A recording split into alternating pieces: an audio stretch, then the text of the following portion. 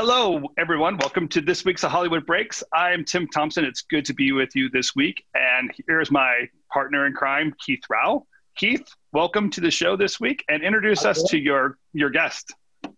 Yes, happy to do so. So I'm really excited to have our first guest here on Hollywood Breaks, and it's a very good friend and colleague of mine, Robin Geisen. We have known each other for, I don't know, almost a decade, probably beyond that.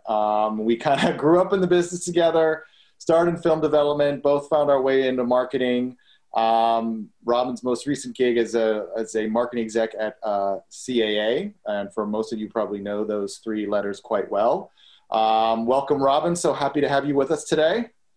Hello. Thank you for having me. Happy to be here. Yep, we're really happy to have you. So I'm just going to kick it off real quick. So you're much better at explaining your job than I am. So why don't you give our viewers a quick rundown of what exactly it is you do and how you help out in the wonderful world of marketing? You know, you're not the only one who thinks that. I think there's always confusion. I always feel like I have to explain it to anyone and everyone. I think the easiest way to explain what it is that I do is to think of me like a marketing consultant in any and all areas of marketing and distribution. And that can be anything from helping with a publicity campaign to identifying release dates on the calendar to, you know, I hate my trailer. Please help me fix it. So I dive into the creative. Heard that a few times. Yeah, definitely. That tends to be a usual one that I do. But it's everything. And I'll follow the campaign sometimes before it gets greenlit to all the way through the release window for theatrical. But we've also recently moved into streaming as well, as you'd have to. So that's kind of the quick top line of my job, if that makes sense. So Robin, who hires you to do that? Where do you have that role in the industry? So, you know, it's actually the agencies. Okay. William Morris has one now. CAA has one. I do not believe that UTA has one. They had a research guy for a while, but I don't think he did. He was more of a research person who would analyze data, from what I understand. But employed by the agency, a service department for our clients. And I would work with any of the clients in helping to be a liaison for them for their projects between themselves and the studio. That sounds like such a fun job. How did you get that job? It was something that I actually didn't even know about either at the time. I was working at Fox with Keith at the time. And again, the role that I had at Fox was very much a generalist kind of position. So I was able to see into any and all areas of marketing and understand how all the different disciplines work, which enabled me to be able to be a great candidate for this opportunity. And someone recommended me to CAA, and the rest is history. It all comes back to Fox, Keith. It all comes back to Fox. I think this is what we're... All roads lead back to Fox. That's definitely true. It's very true. I find that to be very true throughout my career as well, yes, from everyone that I work with. Yeah. So Keith and I were talking at a time when we were really thinking of you as like this analyst job that you have. There must be some method that you use or some practice that you put in place, because every film is different. So, you know, what if you thought of the core elements of the analysis that you do, what are those core elements that you process when you're solving the problems you solve? Yeah, I mean, every film is different, as you said. And, you know, I think it comes back to, I kind of go back to the beginning and go back to the roots of marketing. It's marketing 101, if you will, where it's about audience first and foremost. And it should be thought about from the very beginning, from even when you're greenlighting the movie, is who's my audience? Who's going to see this? Who is this for? So that you know how much money you're putting into this campaign. You know, who should we cast in these roles? It is really something that you should be thinking about from the very beginning all the way to the very end. So to me, first and foremost, it's about audience. It's about then finding that audience and becoming an event for that audience, which is, you know, getting harder and harder, as we know, with the marketplace as it changes tremendously. And that's part of it too, is what are the challenges that I'm going to face, and how do I solve those? And every movie has its own heartbeat and has its own soul. And for me, it's about how do I show that soul to my potential audience? How do I get them to see what's so special about this movie? Because every movie really does have an audience. Every movie does. But it's about, sometimes it's gigantic and sometimes it's a teeny tiny audience, and that's okay. There's nothing wrong with that. But you have to adjust your campaign accordingly to make sure that you're tailoring it for that audience. It's interesting because what you're basically saying too, in a nutshell, is it's not always about the money or always about the biggest blockbuster or always about the Oscar. Like every piece of content has an audience, is a reality of even why you make the content to begin with, and where those channels are, who that audience is really just playing out that initial why behind your content. Yes, 100%. Well, one of the things that Keith reminds us of on a week-by-week basis is like just how crazy the world now is. Like we're really diving into some very unique situations within the Hollywood industry right now. The latest and greatest is this move of filmmakers that are asking Congress to bail them out. Keith, why don't you kind of like give us some of these issues that we have and see how we'll put Robin's brain at work with yours and my brain this week to see what we can untie here for our audience. Absolutely. So for those of the viewers who don't know, yesterday, I believe it was yesterday, a letter was sent to the heads of the both branches of Congress, essentially requesting money to help save the theatrical experience in the U.S. It was signed by some pretty big names, legendary new directors, age-old directors, all basically pleading for a lifeline to save the industry. And the thing that was most startling for me was the statistics that they gave about how many theaters, unless they get some sort of financial bailout, are going to go under. And I think it's definitely a moment for the industry to sort of step back and say, wow, this is real now. And, you know, one of the things I've been saying over the course of the last few weeks is that this whole pandemic has brought a lot of issues that have been set, you know, on the sort of bubbling underneath the surface of the industry for the last 5 to 10 years that I think a lot of people were like, oh, we'll figure that out. We'll find the time to figure it out. And now all of a sudden, all those issues are present. And, you know, from my perspective, I think, you know, the biggest challenge right now, and Robin, I'd love to hear your thoughts on this too, is that it doesn't feel like the industry in general, maybe even the exhibitors themselves, don't seem to be saying to the audience, we want you to come back. Here are the things we're doing to make you feel safe again. It seems to me that all they're doing is saying, well, we've got Bond coming. That'll bring them back. And it doesn't feel like they're in any way, shape, or form saying, wait a minute, it's been almost 6 months now since this whole pandemic started. It doesn't look like it's going to sort of let up. And with the news today or last night that the president now has it, it really sort of hits down to the fact that this thing is not going away anytime soon. And how are we going to get people back into theaters if all we're relying on is them to just come back when they've gotten used to living without the theatrical experience? They've gotten used to seeing on Netflix. So, you know, I think that's sort of like the bigger issue here. And I mean, listen, I don't know what you're hearing, Robin, but a lot of what I'm hearing seems to be that doesn't seem to be a realization just yet.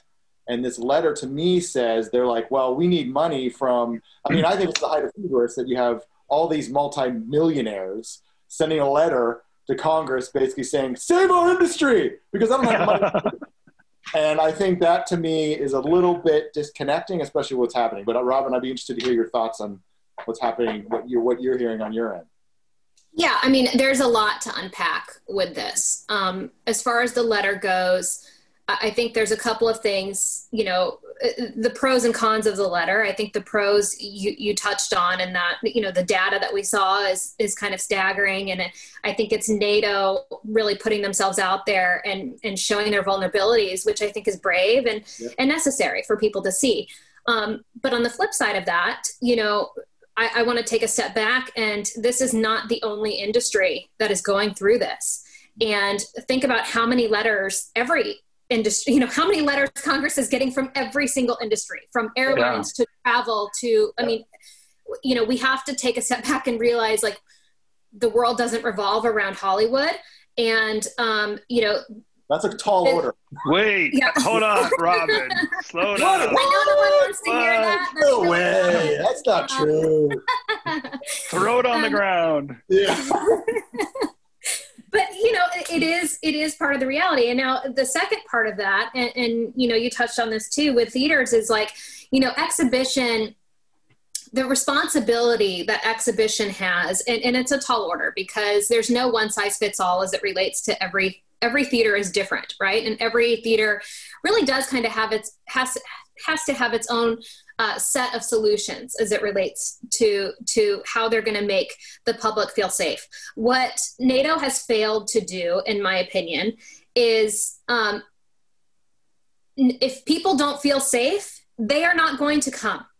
And you can't expect people to think, oh, I feel safe now with this 10-minute long video that you've posted on your Facebook saying, we're going to make you feel safe. Like I think we're in entertainment after all. And so I think we need to take a step back and really use what we're really good at. And that's the creative, and find creative ways at reaching our audience and make them feel safe again. And that's, some of the ideas that I've thrown out to people before one of them was, I keep using this example, which is Deadpool. Have Deadpool come out and do a PSA on wash your hands, you dirty little hamster. It'd be super funny, but it's also really relevant and reminds you why you love the movies to begin with. And brings you back to the creative that kind of, people go to the movies for an escape from the world, and we need one right now. We've never needed a bigger escape than we do right now. The problem is we're getting those movies. We're still consuming entertainment, every day, but we're getting them in the safety of our homes. And so you really exhibition has to take on the responsibility. But they don't have any marketers there to be creative. So that's the hard part too. And the other hard part is who's going to pay for it. So when you creative. So Robin, when you think about the big picture kind of issue that we're talking about, one is I have a feeling to the point that you're making is, in a way, the three of us are a little bit lamenting the film industry that we grew up with, what exhibition meant, what these big blockbusters meant, what our exposure was. And the reality is that the evolution has been happening for years, that people are consuming big theatrical events on a screen that is, 4 inches by 3 inches or whatever. Like, it's not, the world has changed in how we're consuming this content anyways. So I love your idea and suggestion of, like, in the entertainment industry, which is what we really are, can we stay relevant and entertain people regardless of what the exhibition strategies are? I get that. And I think that's a great challenge for a lot of content makers. But to me, like, the issue that Hollywood is kind of tackling, and this idea of what these theatrical exhibitors are trying to really accomplish, I feel like it's synchronization is the problem. Like, they really don't have a universal strategy to bring them together, possibly because for years they've been in competition only and they haven't really tried that.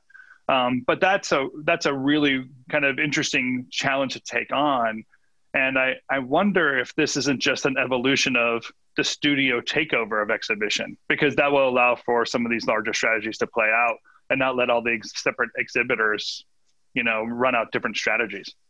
Well, that's part of it, I think, and I think a big part of it is that all the studios, each individual studio is focused on their individual goals, and they're focused on the industry as a whole, certainly, and they're worried about it. But, those people at the end of the day are getting hired to release a specific movie for their specific studio. And you've got antitrust issues of getting all these studios to work together with exhibition and put together, some sort of campaign. So there's a lot that goes into that. But I do think that, we complicate it the more that we start thinking about that. And I think that now we've gotten into this place in this, in the problem that we're in, because the effort is paralyzed. It's become paralysis by analysis, and nothing's happening. And we could have done a lot more, a lot earlier, and a lot of it is who pays for it, who does this. And I think at some point, if we are really in the dire, times that we're talking about, then roll up your sleeves and just do it. And if it really does matter, then, someone needs to step up to the plate and be a leader here. because this paralysis by analysis has seized up the entire industry because of a lack of ability to get out a general message. And okay, but hard. you say that, and we introduced you as an analyst at the very beginning. So are you the one creating the paralysis in this analysis there? Or no, I'm just kidding you, obviously. No. I mean, I don't, no paralysis over here. Thank God. That I can tell you many a time Robin and I have had conversations where we would always start at like, if we were running things, if we were in charge, this is what we would do. And I think, listen, I that has always been my challenge with the business in general, is sort of this idea that everyone sort of wants to do what's been done in the past and just continue doing what's been done in the past because it's been working to some extent. But to your point, Robin, it really has gotten to the point, as I said, that a lot of things that have been bubbling under the surface for so many years are coming up. And one of them is the idea that the industry is so slow to react. And, they had the case study with Napster in the music industry when Netflix came along. Mm-hmm. Instead of being like, well, wait a minute, maybe we should really look at this.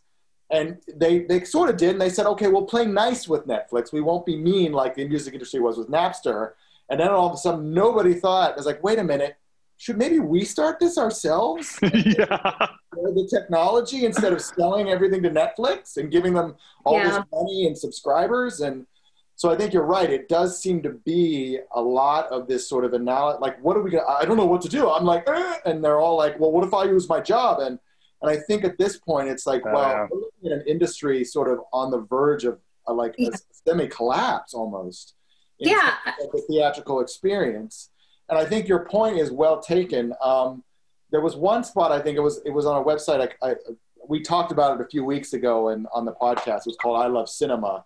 And I sort of gave them the business in terms of how lame their sizzle reel was. It was a beautiful sizzle, but it's just showing people watching movies. It's not anything that's going to be, oh yeah, that's what I want. Whereas your point about Deadpool, I think is spot on. Like, why aren't they making it fun? But I will say this, the fact that 2 weeks ago, Jimmy Kimmel came out in the beginning of the Emmys and said, listen, we all realize this is not that important, but you know what? It's fun. And we need to have a little fun right now. And I think the fact that was said is a huge step in the right direction. They're finally realizing enough with the pretension, enough with this whole we're better than everybody else, talking down to everybody. We're entertainers. We need to entertain and remind people how much fun you can have watching an award show, how much fun and how, what an experience going to a movie with other people can be. And I think that's a step in the right direction.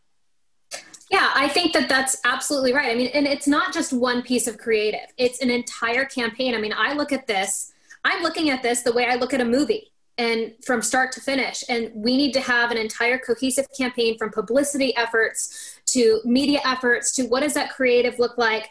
Not only in AV, what does it look like in print? Like there's fun ideas, and you're going to have to go after, because audiences, moviegoers are all audiences. So you're really going to have to do different pieces of creative. Like the Deadpool piece isn't really going to work for an audience that's 55 plus. Like, so go for stuff that works for them, whether it's Wizard of Oz, come out wherever you are, or, I had an idea of, just because I love Airplane, but I'm dating myself, of course, but it's so good. And not this crowd, you're not. It's so good.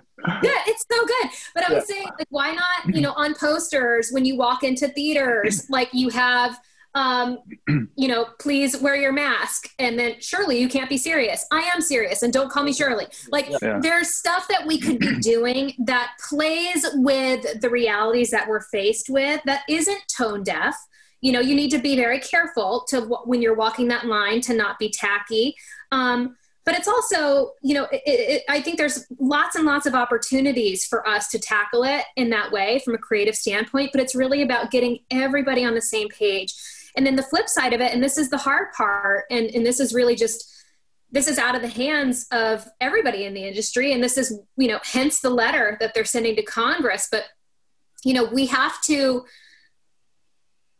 we need the governing bodies to allow theaters to open freely and let the public decide and run their businesses the way that they see fit. We need to have a little bit of trust that each one of these specific exhibitors is going to do the right thing. And the thing that's tricky about that, and that's frustrating about that, is there's some hypocrisy throughout the world where they're allowing some industries to do it, but they're not allowing all.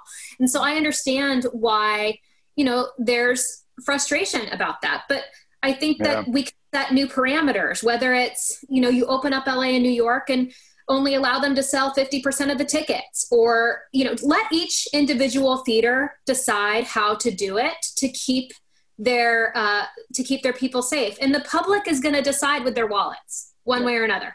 Absolutely. Yeah. I feel like too, that if we don't kind of jump onto some of these trends or kind of add our piece to the trends that are currently happening, some of the stickiness of the industry start to fade away. The consuming of content on different platforms is part of it, the different types of content that people are consuming. I know video games are kind of taking over, getting larger playing times than ever before. Kids staying at home and sitting on Zoom calls all day long and then sit behind another screen and not going out and doing sports, doing other kind of activities. Really all the stickiness of what people are doing opposed to things that they're giving up easily, kind of giving up in other fields, kind of are changing behaviors. And I think from the Hollywood point of view and recognizing the reality of those behaviors and having a role that they're either countering those behaviors or coming alongside in a smart way. Keith, to your point there, the Netflix, Hulu's distribution OTT platform, Disney Plus platforms, all have kind of had a cert revolution during this time period too. Like they have adopted new ways, changed new ways, and even built up their platforms or launched them during this crisis, and are seeing some good results. Do you think that Hollywood is just excited that something's working and is letting go of the kind of the harder fight in inside the theaters? Let the theater industry and the exhibitor industry just fall apart. They don't care. They're filmmakers and they're making money in a different way. I think there's a sigh of relief that in a lot of ways that there is another ancillary revenue stream they can tap. I think Disney Plus obviously is a great example of a company that are part of Disney that has done quite well with Hamilton. They did a decent business with Mulan. They brought in this Premier Access, which I don't know if that was part of their original strategy with this Disney Plus, but now they have it as an option. So that's another revenue stream. You have, Warner Media has HBO Max. And so I think from a perspective of, whether or not they're cheering it on, I think they're also realizing that their business can't survive just on that alone. I think the idea of going into a theater, I will back Christopher Nolan's view of there's some movies that are meant to be seen in a theater. And a Marvel movie is a perfect example of Star Wars. Those things are meant to be seen on those ginormous screens. And I know we talked about this a couple weeks ago, but I still remember watching the first 5 minutes or 6 minutes of Dark Knight on an IMAX screen. It was jaw-droppingly amazing. You're never going to get that experience no matter how big the TVs get. You're never going to get that experience in your home. So I think a sigh of relief maybe because they have another revenue stream, but is that going to be enough? We just saw yesterday that Disney's laying off 28,000 workers in the park. It's only a matter of time before that starts to hit the bottom line of the studios. They just can't fight back enough. So I think it's not necessarily a sort of cheering on, but it's sort of like a sigh of relief. But at the same time, they have to recognize that so much of what makes Hollywood is that theatrical experience. And, Netflix churns out movies like they're, pennies, and some of them are okay and some of them are not so okay. And we never know what the data is. They say, oh, this is a great movie. And Enola Holmes just came out and they're saying it's the #1 movie in the world. I was like, what does that mean? We don't even know what that means. Yeah, we don't even know what that means yet. It's sort of like, is that where the industry is at? No, we need the theatrical experience is always going to be a part of this world. It's just they have to figure out a way to sustain it that sort of takes us into this next era. Yeah, you can't you almost can't have Hollywood without Mann's Chinese theater, right? That whole world thing. Sorry, Robin, I didn't cut you off. No, you're fine. I agree. Look, I think yes, times are changing. Times were changing before COVID. you know, and we saw those challenges. I do think that there's, my opinion on it is I think there's always going to be an audience who's going to want to go see a movie in a theater. There are always going to be people who want to go laugh together, who want to go cry together, who want to go get scared together, and who want to see a gigantic, you know, big Christopher Nolan or Steven Spielberg movie on the big screen. And I think that's evidence too. And the good sign with this is, look how many people are coming back to drive-in theaters, which we thought were dead, right? Yeah. Everybody's going because it's the only thing they can do outside of watching in their home. They want to go back out. So I think that's a really good sign that theatrical is here to stay. The crazy part about theatrical and what's happened over the years and what's happening now is the budgets have gotten so out of control that it's a lot harder to be successful when you make a movie for over $100 million when the audience that we've known from the beginning was never going to come for that. Yeah. So that's the part too, to say, we need to take a step back. That's why marketing is so important from the very beginning, to say, like, who is your audience for this? You know, and I use this example, but like Terminator is an example of, like, you look at how much they spent on this most recent Terminator, and it was fine. It wasn't, I mean, some people would say it's a horrible failure. I don't think it was, but my point on that is, it was a good movie. And the hard part is, you know, when you look at it from the very beginning, why was that movie greenlit when we know that the other three never made over $45 million at the box office? None of them ever grossed over that. Even though they were James Cameron gigantic movies, Terminator 2 is still one of the best movies. It still stands at the time. It is incredible. Like, every time it's on, I watch it every time. And even that movie didn't open, you know, over $50 million. So, and I know that time changes and inflation and all of those things, but my point on that is, we know who the audience is. We've known who the audience is, and it's changed over time, but, like, we still know the core of that audience. So we probably shouldn't have spent that much money up front, knowing that we weren't really ever going to get that back. And that's where you start to look at, and it's hard because it's easier said than done, right? But the budgetary restrictions on movies, I think, have changed movie going and made it a lot harder to be successful. I feel like the filmmakers or the studios took something that was like a long tail model, right? They would do this theatrical distribution, then they'd go to cable distribution, then they'd go to DVD or VHS distribution. Like, you know, they had these long tail playouts. And at first it was a windfall for them. They were making all the money on these back ends and making the money they needed to. They recouped the money in the theaters. It seemed like later on the money started shifting and almost requiring all those back end deals to be necessary to finance it, right? Because the actors caught up to those ideas, the directors caught up to those ideas, and so on. Now it feels like the back end is dominating. And all of a sudden, like, these dollars that they're putting into it, recouping nothing up front and trying to get it all on the back end, when that fell apart with something like Netflix and all these OTT platforms, and it really is like there's not enough money back there. Like, there isn't enough. And then, it starts tanking. So interesting. I'm going to pivot the conversation a little bit because I am curious. I went to, it's funny you said a Chris Nolan film and a Spielberg film, Robin, because last weekend I went to Tenet. So I saw the Chris Nolan film. Tons of trailers that were playing in the front of that. Movies I can't wait to see if the theaters open to show them or they're going to distribute them. And this weekend, we're actually hired out the theater. Our local theater allows you to hire it out as a private showing. You can invite up to 20 of your guests for $100, so $5 a head. And you can play a first run film for like $150 or a classic for $100. So we're going to watch Raiders of the Lost Ark with our family and some close friends or whatever in the theater. Isn't that so fun? I'll wear a mask. All wearing a mask. Of course we are. Except for when we're eating popcorn and drinking.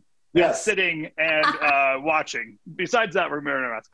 Yeah. No, of course, they're going to have all the precautions in place. All that to be said, watching these trailers, there are some big movies still coming out. And I feel like there was this moment of like, yeah, but will it really? So the first one is James Bond. It feels like MGM is still thinking they're going to put this thing out there. Are we going to see anything play out for the rest of the year? You're the marketing analysis. I want to hear your thoughts on here. Like, are we going to see this stuff play out, or should I just wait till 2021 to get my hopes up? I'm gonna give the benefit of the doubt to MGM in that they know what their finances are and they know how much they've put into it already. They know, I very much give them the benefit of the doubt that they're sitting in rooms calculating what are the risks and rewards if we go now versus moving into next year.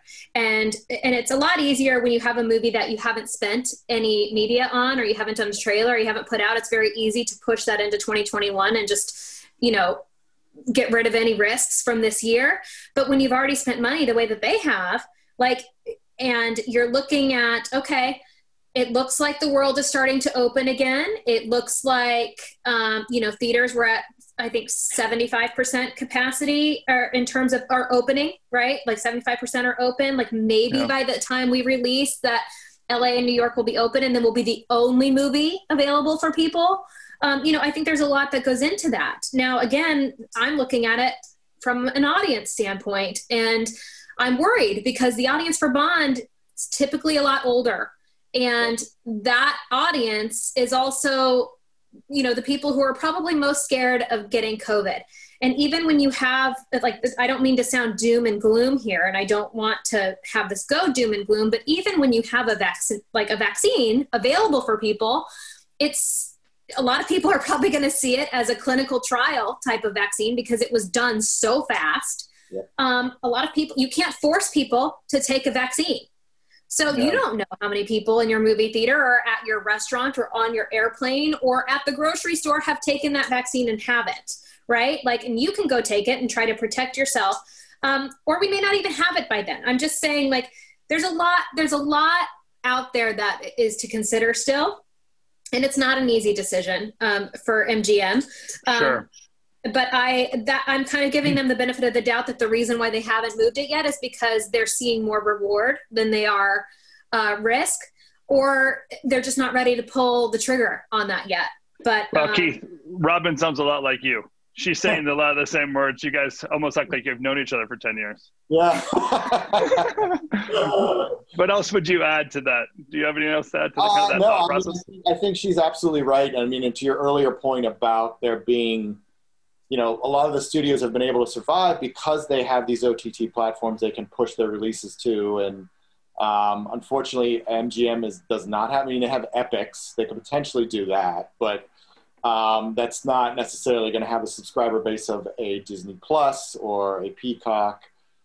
So I think she's absolutely right that I'm sure they're all ensconced in a room right now trying to figure out are things moving in our direction. Now, I would say that, the fact that the president has it is going to put a lot of people on ease, and it's going to bring it back to the forefront. There's surges happening in some boroughs in New York City.